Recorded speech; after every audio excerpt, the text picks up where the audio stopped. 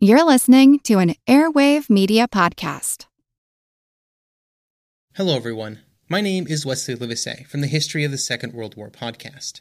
Join me on a journey through the most destructive conflict in human history, a journey that will take us not just through the famous campaigns and cataclysmic battles, but also to the lesser well-known corners of the war that touched millions all over the world, as we try and answer not just the questions of what and where, but how and why.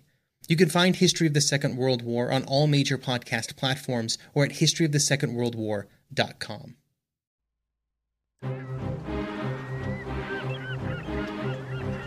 Hello, this is Matt from the Explorers Podcast. I want to invite you to join me on the voyages and journeys of the most famous explorers in the history of the world. These are the thrilling and captivating stories of Magellan, Shackleton, Lewis and Clark, and so many other famous and not so famous adventurers from throughout history. Go to explorerspodcast.com or just look us up on your podcast app. That's the Explorers Podcast. Welcome to the Age of Napoleon. Episode 76, The Black Napoleon. Thanks for joining me.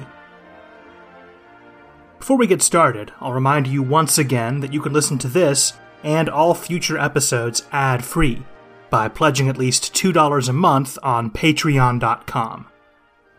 We left off last time in the late summer of 1793, almost exactly 2 years since the outbreak of the Great Slave Rebellion. It had been 2 years of bloody chaos, but for the formerly enslaved majority of the country, it had also been 2 years of hope. The rebellion had given them a taste of freedom and a chance, however slim, to make that freedom permanent. That dream came much closer to fruition on August 29, 1793, when Commissioner Léger-Félicité Sonthonax issued a proclamation abolishing slavery. Most history books list this as the date slavery ended in Haiti, but in fact, Sonthonax's proclamation only applied to his area of jurisdiction in the north. It took several months for it to be extended across the entire colony. When we last left Toussaint Louverture, he was riding high after his successful offensive through central Haiti.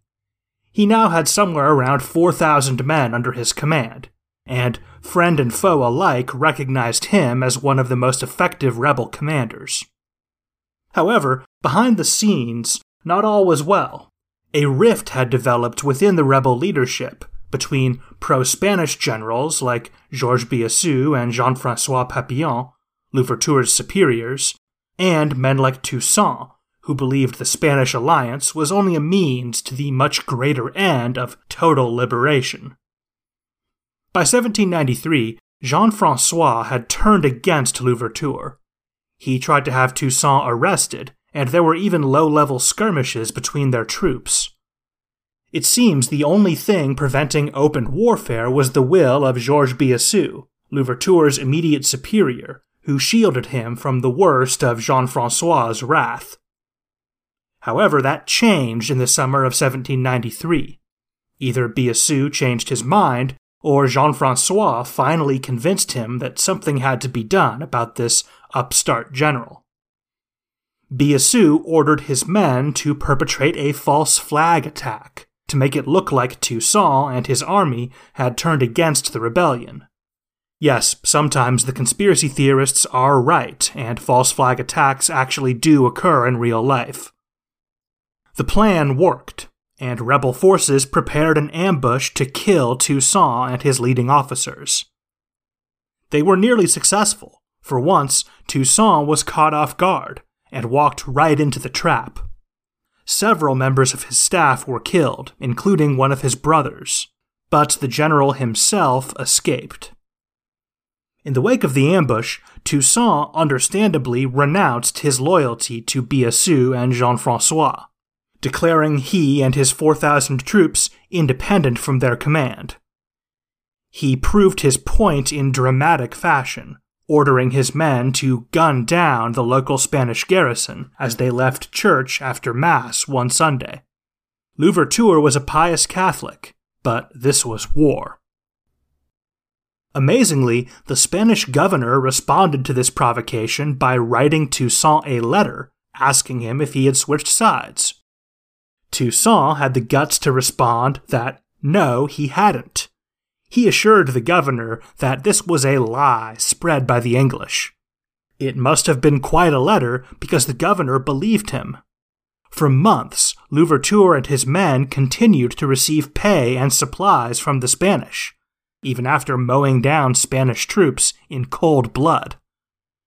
Now that Louverture was free of his allegiance to Spain, and France had adopted the total emancipation policy which Toussaint had always advocated, the next move was obvious.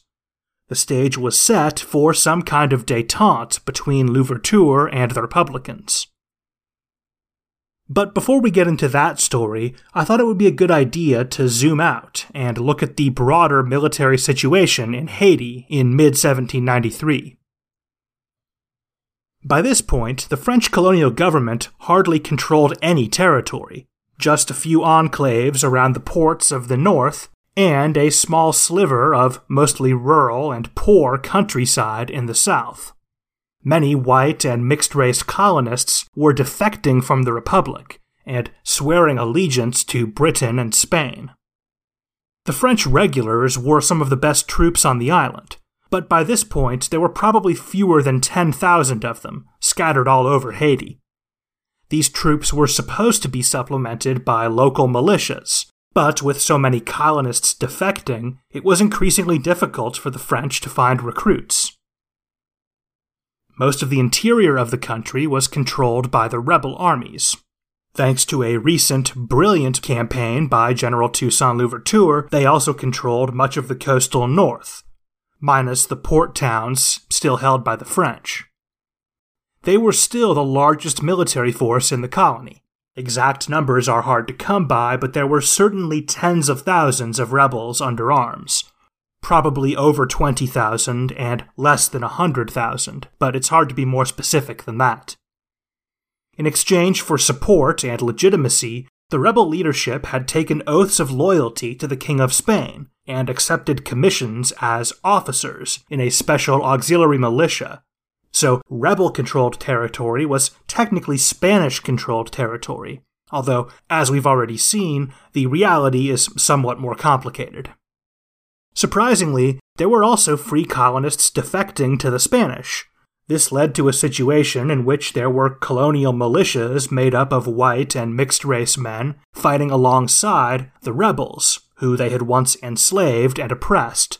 The same rebels who had risen up against them and destroyed their way of life and burned their homes only 2 years earlier. This was simply how things were in Haiti in the 1790s. You can't afford to be picky about your allies when survival is on the line. By now, there was a significant British presence on Haiti as well. After the outbreak of war the previous year, the Redcoats had proceeded slowly and methodically, using their naval superiority to seize port towns on the west coast, where most of Haiti's population lived. They controlled a few decent-sized chunks of territory in the center and south of the country, including the colonial capital of Port-au-Prince. The British had made a very serious commitment to Haiti. The number of British regulars in the colony would ultimately peak at well over 20,000, augmented by local militias raised from defecting colonists. To put that in perspective, that's larger than the army of Italy was at some points during Napoleon's First Italian campaign. And of course, it took tremendous resources and effort to keep this large force supplied and reinforced from all the way across the Atlantic. The war in Haiti is sometimes dismissed as a sideshow to more important events in Europe. But looking at the resources Britain was willing to put into this fight, it's clear this was quite a bit more than a sideshow to them. In fact, Haiti was such a tantalizing prize that the British were willing to put up with severe losses to secure it.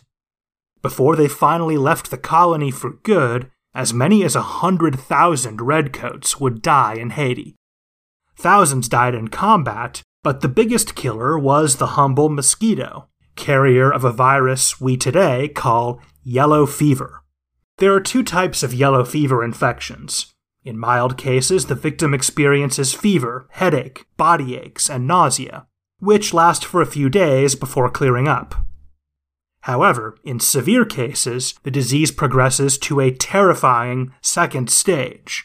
The infected bleed from every orifice and vomit up thick black dried blood. The disease attacks the internal organs, often leading to jaundice, hence the name yellow fever. High fevers bring delirium. It is excruciatingly painful, and in 18th century Haiti, this severe form of the disease was fatal in the majority of cases. Yellow fever comes from Africa, and like many diseases, there is a hereditary resistance that builds up over generations. So, in the 18th century Caribbean, European-born whites were the most vulnerable. White Creoles, whose families came from the tropics, had some resistance, and people with African blood were the least affected by the disease. Given that yellow fever came to this part of the world on slave ships, you almost have to wonder if God or the universe was passing judgment over European colonialism. All whites in the Caribbean lived in fear of the yellow fever. There are cases of whole military units being nearly wiped out by the disease. This actually happened to one of the ships commanded by Horatio Nelson during the American War of Independence. 140 men out of the ship's complement of 200 were felled by yellow fever within a few weeks, 70% mortality. This was a big reason that every power that fought in Haiti put a strong emphasis on raising local militias to augment their regulars from Europe. They knew any force of Europeans dispatched to the island would eventually be struck by the Yellow Plague, and when that eventuality came, casualties would be heavy. Over 50% was typical. The Caribbean was so notorious for deadly yellow fever outbreaks that some British units mutinied when they learned they were being assigned to Haiti. They considered it a death sentence. I'd like to go into a bit more detail on the climax of last episode, the Proclamation of Emancipation, promulgated by Commissioner Sonthonax in August of 1793. It's important to note that all of Sonthonax's authority had been delegated to him by the National Convention in Paris. So anything he undertook under his own initiative was technically provisional, subject to ratification by the convention. For once, the people of Haiti got some good luck. By the time the news of the declaration reached Paris, the ruling Girondin faction had been ousted, and the radical Jacobins were in power. The Girondins were moderate liberals, but a big part of their base of support was the merchant classes of the port towns of western France, many of whom depended on the colonial trade for their livelihoods, and thus supported slavery. And so, many of their Girondin representatives in Paris were openly pro-slavery as well, and many others were timid on the issue, worried about alienating their base. The Jacobins were more ideologically radical, and few of their supporters had any financial connection to slavery. Many of them were sympathetic to the cause of emancipation. Some had even been members of abolitionist societies. So, when the news hit Paris, the government was in a much more receptive mood than anyone in Haiti could have guessed. After a short debate, Sonthonax's declaration was approved. Not only that, the legislature actually went further and voted to extend the declaration to every French colony. Slavery was now illegal wherever the tricolor flag flew. Legally speaking, probably almost 1 million people now owed their freedom to Commissioner Sonthonax. He had taken up the cause of emancipation out of desperation to save his own skin. This undistinguished and mediocre man is technically one of the greatest emancipators in history, up there with Abraham Lincoln. Although obviously the true authors of this great reform were the slave rebels, who had paid for it in blood. As I mentioned last episode, General Toussaint Louverture initially believed Sonthonax's declaration was some kind of trick. In his secret communications with the French, he had always been adamant that the Republicans should adopt total emancipation as their official policy. But he'd assumed convincing them would be a slow process, not a sudden complete 180. Louverture's suspicion would quickly prove unfounded. The person responsible for enforcing this decree was competent, energetic, and most importantly, he absolutely loathed slavery and hated the planters. A 42-year-old general named Etienne Minot de Bisfranc de Lavaux, who had recently been appointed governor of the colony. As you might be able to tell from that bombastic name, Lavaux was a former aristocrat, born to a life of privilege, and groomed for a military career from childhood. Most people in this demographic were hardcore royalists, but Lavaux was a committed liberal. He embraced the revolution, and was actually on the more radical end of the political spectrum. His experiences in Haiti seem to have confirmed his left-wing views. He found the planters to be untrustworthy and avaricious, and sympathized with the black population, who he viewed as equal to whites.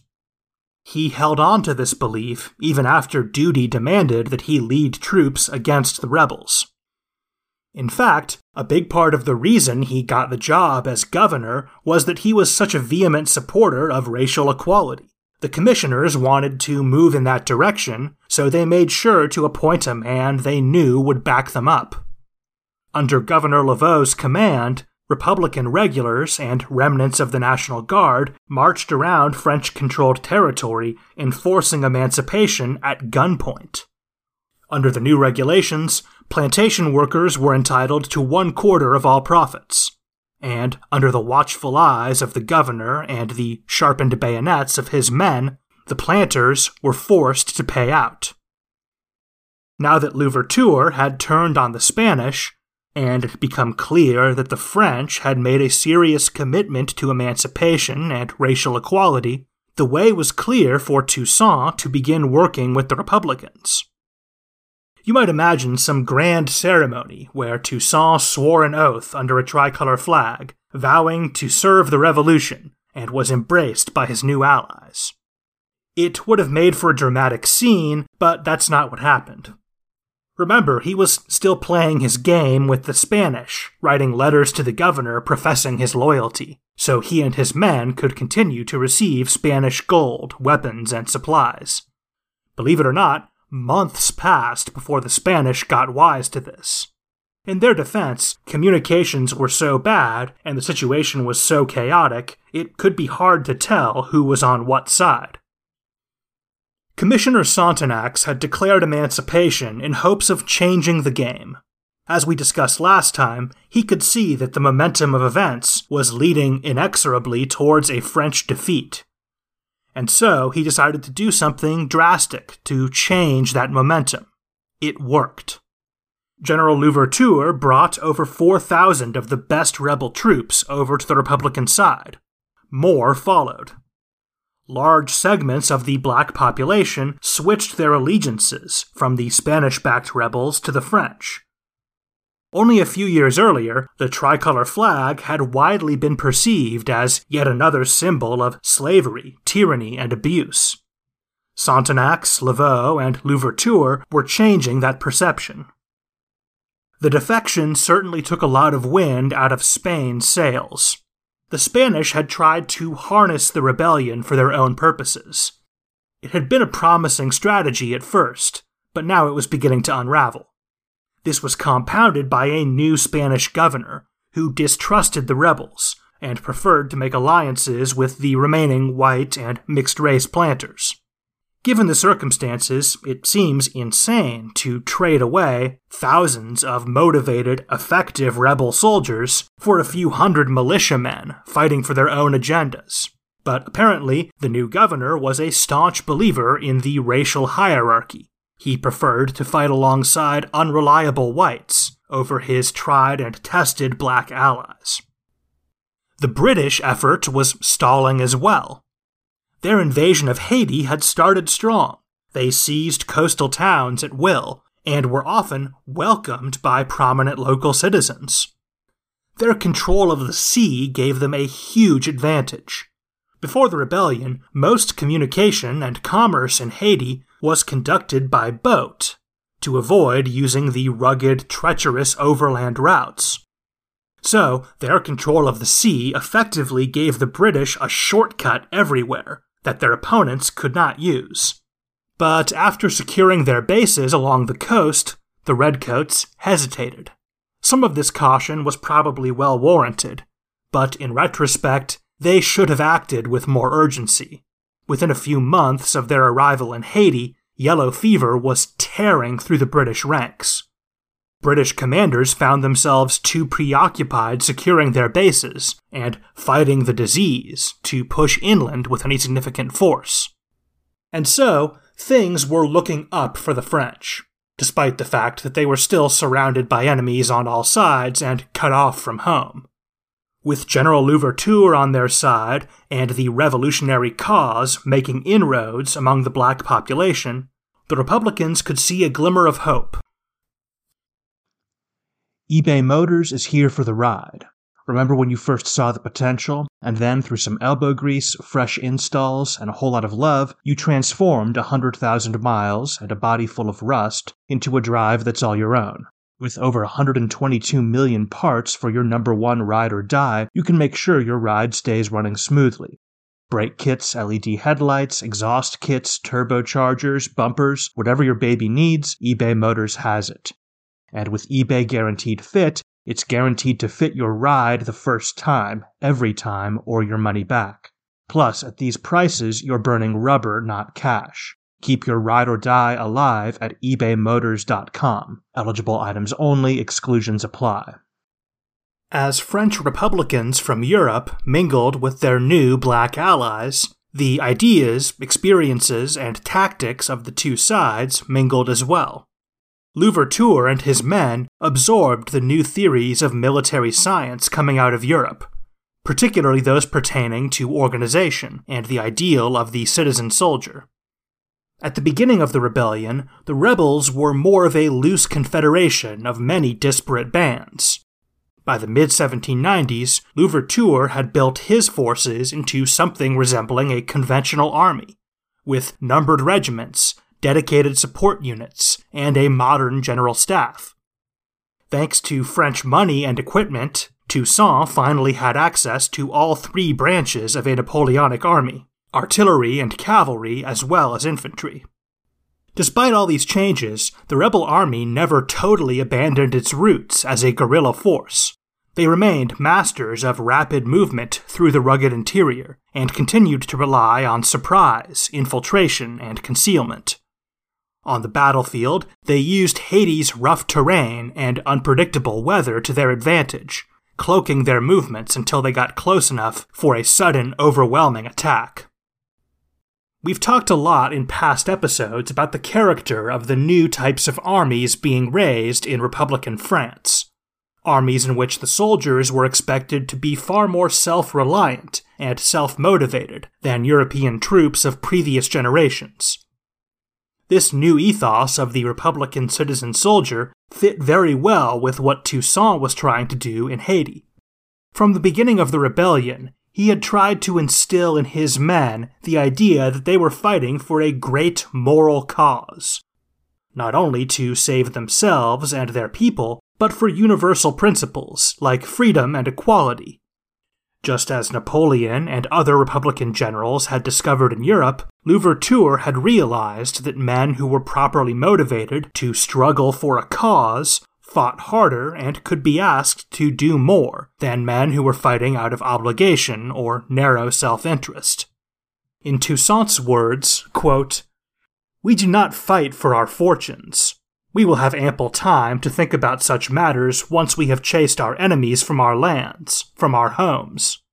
We fight for freedom, which is the greatest of riches we can aspire to, and we have to preserve it for ourselves and for our children, our brothers, and our fellow citizens." End quote. So Toussaint was an easy convert to this Republican citizen-soldier rhetoric. After all, he'd basically already discovered this formula for himself. Now he simply had new vocabulary to describe what he'd already been doing. While Louverture molded his forces into a new type of army, he worked to improve himself as well.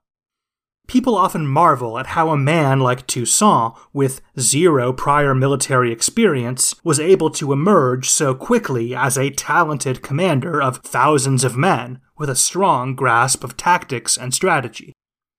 The biggest reason is the most obvious one. Louverture was very competent, and when he put his mind to doing something, he did it well. But even geniuses need to learn somewhere. In Toussaint's case, at the beginning of the rebellion, he found a former militia officer who he hired as a tutor in military affairs and saber fencing. He also read voraciously, and through his new French allies, he now had access to the same modern military manuals that the European powers used to train their officers. In 1794, he got a new instructor, Governor Etienne Laveaux. Almost as soon as Louverture entered French service, he and Laveaux began to form a personal bond. They made quite a pair, the ex-aristocrat born in a Burgundian chateau, and the ex-slave born on a sugar plantation. Their origins and life experiences could not have been further apart. But the revolution had made them legally equals, a state of affairs which both men heartily supported.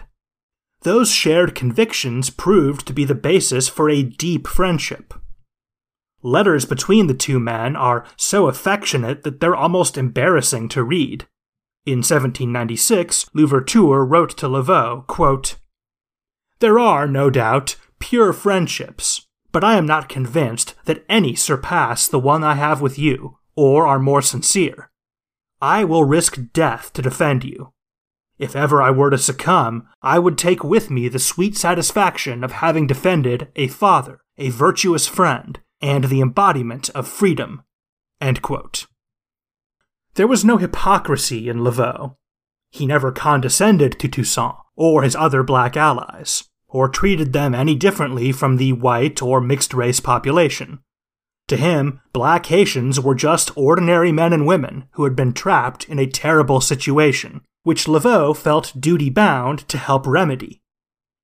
Louverture was quite frank in explaining that the basis of their friendship was Laveau's, quote, "exceptional love of black people," end quote, and his, quote, "not treating black people as children, but directing and encouraging them towards the public good," end quote. As we discussed last episode, Toussaint knew it was impossible to achieve his aims alone, that to achieve the total liberation of Haiti, the rebels would need partners. In Laveaux, he had finally found a partner he could trust. The army's new ideas and new tactics could not have been introduced at a better time. The war in Haiti was changing. In the early phases of the conflict, most of the fighting was carried out by amateurs, militias and National Guardsmen who were seeing combat for the first time, and insurgents who were only recently freed from slavery. The few regular soldiers involved were often inexperienced and disorganized. It was pure chaos. Often it was hard to tell who controlled what territory. The combatants' commitment to the cause was often shaky.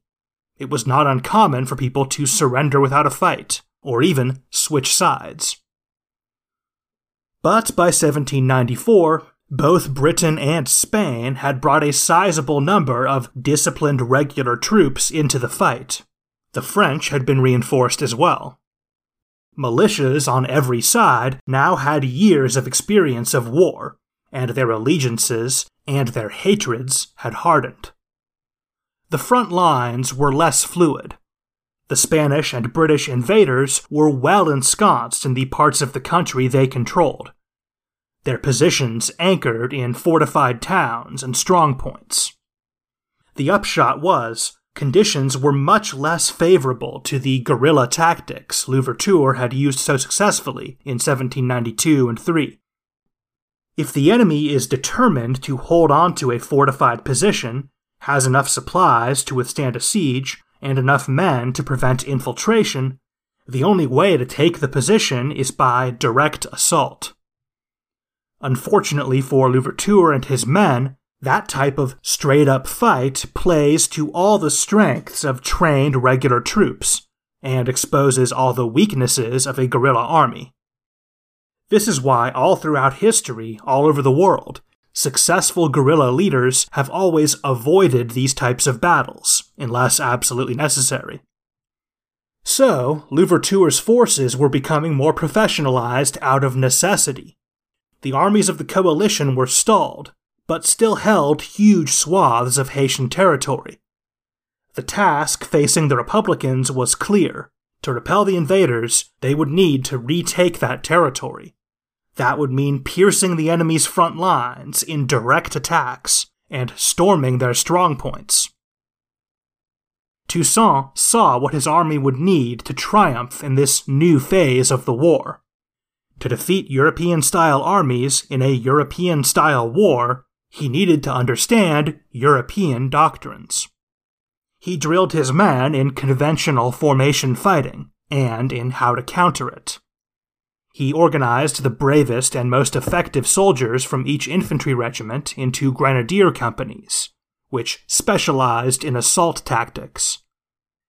The order for the grenadiers to attack, grenadier à l'assaut in Creole, came to be adopted as a kind of war cry. Apparently, even today you can still hear it chanted at political protests and sporting events. Louverture is often compared to Napoleon, and looking at his command style, there are similarities. For one thing, both men shared the habit of dictating multiple letters to multiple secretaries at the same time, which is certainly not a common practice. Both men favored the offensive, prioritizing aggression and mobility over static defense. Both men saw politics and war as linked. Like Bonaparte, Toussaint was a hands-on leader, constantly traveling around the country with a mobile headquarters staff. His admirers credited him with an almost supernatural ability to always be at the center of the action. In fact, as we've discussed, some of his followers did literally believe that he had some spiritual power that gave him superhuman perception and the ability to travel around the country at will. With his hard-driving personality and superior horsemanship skills, General Louverture often rode out alone, ahead of his bodyguards. Many Haitians would have had the opportunity to encounter him more or less one-on-one, without even a token force of guards standing between the great general and the people. The people of Haiti had never known any type of government but tyranny by a distant elite. Now, here was a leader who had come from among them, and even in his exalted position, he was comfortable to mingle freely with even the lowest peasants. It's no surprise they came to love Papa Toussaint. In the early phases of the rebellion, Louverture rarely led from the front. He handled strategy and organization, and provided tactical guidance, but left frontline leadership to others. But as the war moved into this new phase in 1794, Toussaint was increasingly fearless on the battlefield. It seems he understood that in these hard-fought pitched battles, with his men fighting tooth and nail to seize fortified strongpoints from the enemy, it was important for morale purposes that they see their general near the action, sword in hand.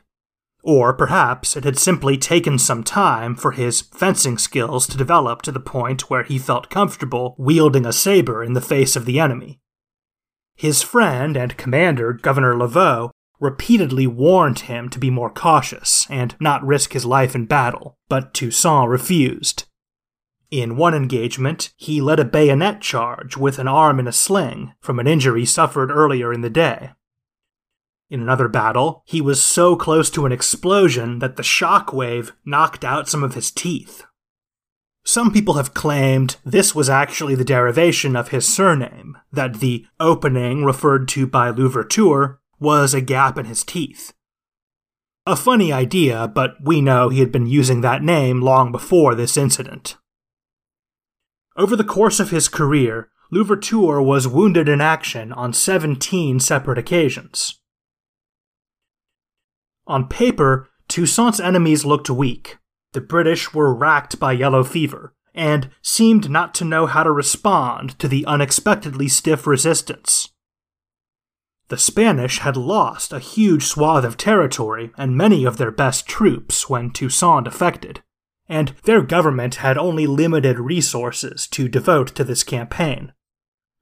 The coalition had lost the momentum in Haiti, but for the French to seize the momentum themselves, they would have to go on the offensive and push the enemy out of those fortified positions. In these assaults, Louverture's men fought with almost suicidal bravery. At the Battle of Saint-Raphael, the Republican cavalry charged a Spanish position consisting of entrenchments and heavy artillery. They were repulsed with heavy casualties, reformed, charged again, and were repulsed again, then reformed a third time and charged yet again. This time, General Louverture led the attack himself, and the position was finally taken. In several engagements, Toussaint's grenadiers stormed enemy fortifications with ladders, while under fire from the walls. At the Battle of Fort Churchill in 1797, the grenadiers stormed the fort with ladders 4 times. Imagine how exposed you would be climbing a ladder with the enemy firing down from above. It must have been terrifying, but more often than not, the grenadiers triumphed. In a report to the French government, General Louverture stated that between 1794 and 1798, he and his soldiers had won more than 50 victories over the coalition. This war is not well documented, so it's possible he was exaggerating, but that certainly seems to be in the ballpark. Want to learn how you can make smarter decisions with your money? Well, I've got the podcast for you. I'm Sean Piles, and I host NerdWallet's Smart Money Podcast. On our show, we help listeners like you make the most of your finances. I sit down with NerdWallet's team of nerds, personal finance experts in credit cards, banking, investing, and more. We answer your real-world money questions and break down the latest personal finance news. The nerds will give you the clarity you need by cutting through the clutter and misinformation in today's world of personal finance. We don't promote get-rich-quick schemes or hype unrealistic side hustles. Instead, we offer practical knowledge that you can apply in your everyday life. You'll learn about strategies to help you build your wealth, invest wisely, shop for financial products, and plan for major life events. And you'll walk away with the confidence you need to ensure that your money is always working as hard as you are. So turn to the nerds to answer your real-world money questions and get insights that can help you make the smartest financial decisions for your life. Listen to NerdWallet's Smart Money Podcast wherever you get your podcasts. The army was fighting in a lot of conventional pitched battles, but that didn't mean the guerrilla war was over. Louverture's men remained experts in infiltration. They had learned that was no longer a viable strategy to actually seize territory, but it was very effective as a method of gathering intelligence and harassing the enemy.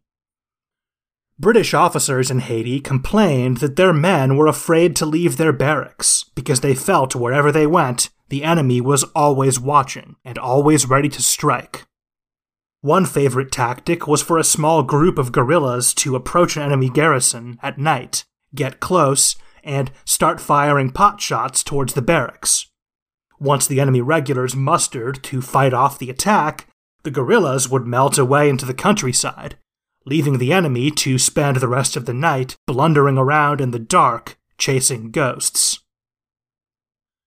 Another tactic was to break into an enemy camp and steal their horses or equipment. Not only were these supplies desperately needed by Louverture's army, it sowed fear among the enemy to know that the guerrillas could penetrate their perimeter at will. Who could sleep easy, wondering if this was the night the thieves would come back with machetes?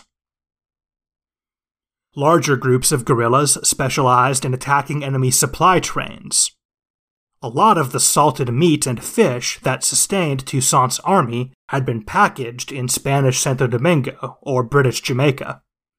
These ambushes were perhaps Louverture's most reliable source of supplies. Despite the best efforts of competent leaders like Governor Laveau, the French colonial administration was so weak that it barely existed. Between the rebellion and external invasion, the colonial government had almost been entirely destroyed in 1792 and 3. Its fortunes had improved since then, but it still only controlled about half the country, and was almost totally cut off from France by the Royal Navy. The government was simply not in a position to be able to provide food and supplies to its army on any consistent basis. According to Louverture's correspondence, at one point, his troops went 3 months without a shipment of food or supplies from the government. But, no matter how desperate the situation got, soldiers in Toussaint's army were expected to pay for any food they took from the local people. Looters were shot. The British called him a bandit, but his army only ever stole from the Redcoats, the Spanish, and the planters. When supplies from the government came up short, and he couldn't make up the difference by stealing from the enemy, Toussaint made purchases from foreign merchants. On several occasions, he resorted to ordering his regiments into the cane fields to harvest sugar which they could then trade for sustenance. These men had come so far and achieved so much since seizing their freedom back in 1791. It must have been tremendously difficult for them to swallow their pride and go back to cutting cane, even if it was only temporary. Back in Europe, Haiti had become a subject of concern and discussion within the halls of power in London. The British had dispatched their forces to Haiti under the impression it would be an easy prize. Now it was coming up on 3 years since the invasion, and not only had the Redcoats failed to seize the colony, they were actually losing ground to the Republicans. Thousands of lives had been lost in the effort, and millions of pounds spent. Troops and resources that could have been put to good use elsewhere. Clearly, Britain's leaders had to make a decision. It was time to either cut their losses or admit that their commanders on the ground needed reinforcements to finish the job. They chose the latter. A new expeditionary force began to assemble in Ireland, nearly 30,000 men and 200 ships. This would be the largest overseas expedition in British history. It dwarfed the forces which had conquered much of India a generation earlier. Fortunately for Toussaint Louverture and his allies, these troops were not all bound for Haiti. Some would be diverted to invade other French colonies. But this was not a positive development for the Republican cause, to say the least. However, the news from Europe was not all bad. Around the same time the British government was debating its involvement in Haiti, French troops were breaking out of the foothills of the Pyrenees and pouring into northern and eastern Spain. The Spanish armies were reeling, and their heartland was under threat. Fearing total defeat, the Spanish government capitulated to France's terms. Spain was out of the war, and not only that, under the terms of the treaty, most of the territory of Spanish Santo Domingo would be ceded to the French Republic. By the stroke of a pen, Haiti had suddenly grown almost 50% larger, and many of Louverture's most powerful enemies were suddenly out of the picture. I'm sure some of the Spanish troops and colonial officials in Haiti were disappointed. Many were probably relieved. But for the former rebels who had remained loyal to Spain, this was a disaster. They had backed the wrong horse. Thanks to the treaty, they would have no role in shaping the future of their country. These black auxiliary troops had fought well and shed their blood for Spain, and the Spanish had paid them back with indifference. But I'll give the Spanish credit for offering to evacuate any auxiliaries who wanted to leave Haiti, rather than simply abandoning them to their fate. But even now, the Spanish didn't quite trust their black allies. Colonial officials worried that a large concentration of black men with extensive military knowledge, experience of self-government, and a documented history of rebellion against white authority might pose a danger. And so, the auxiliaries were scattered all over Spanish America in tiny groups, too small to cause any trouble. They were dispatched mostly to small, sleepy garrison towns, where they were expected to live and farm, while remaining available as military reservists. Georges Biassou, Toussaint's former commanding officer, ended up in San Agustin, which we know today as St. Augustine, Florida. He died in 1801, killed by one of his own men while trying to break up a brawl. But even with the Spanish out of the picture, the fighting only intensified. The Great British Expedition finally arrived from Ireland in the spring of 1796, with orders from Prime Minister William Pitt to go on the attack and seize the rest of the colony in a single, decisive offensive. But anyone with experience of the West Indies could have told the British government that this was the wrong time to bring so many white soldiers to the Caribbean. The expedition arrived at the height of yellow fever season. Before the British could even begin organizing their great offensive, men began dropping like flies. By the summer, many British regiments were already down to 50% strength before even making contact with the enemy. They had underestimated the yellow fever, and they had underestimated Toussaint Louverture. With every engagement, the Republican troops became more professional. They were experienced and well organized, and their forces now included artillery and cavalry. These former insurgents were now fully capable of going toe-to-toe with well-trained British regulars.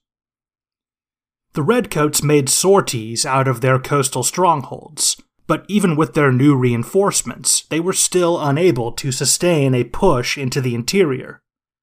The climate, the terrain, the yellow fever, the guerrillas, the fierce resistance of the Republicans, it was all too much.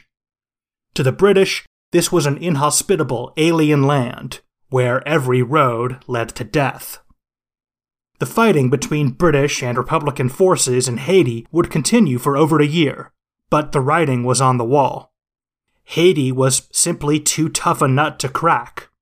The British could not build up and maintain a force big enough to pacify this rugged country, far from home, fiercely defended by its inhabitants.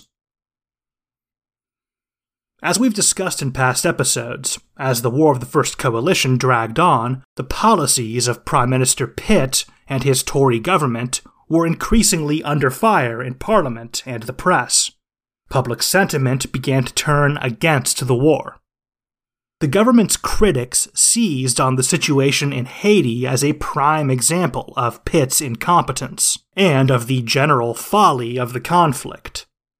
It seemed the West Indies were nothing but a black hole into which the Tories poured money and human lives to no discernible effect. Pitt and his ministers were feeling the pressure.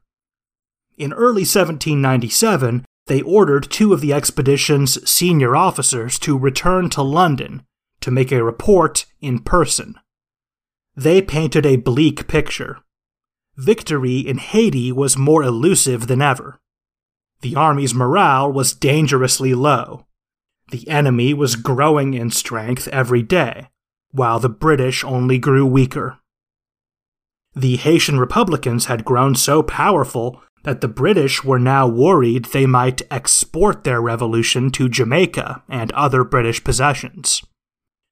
The officers recommended the government withdraw British forces and negotiate some kind of truce with the Republicans, before the situation spun totally out of control.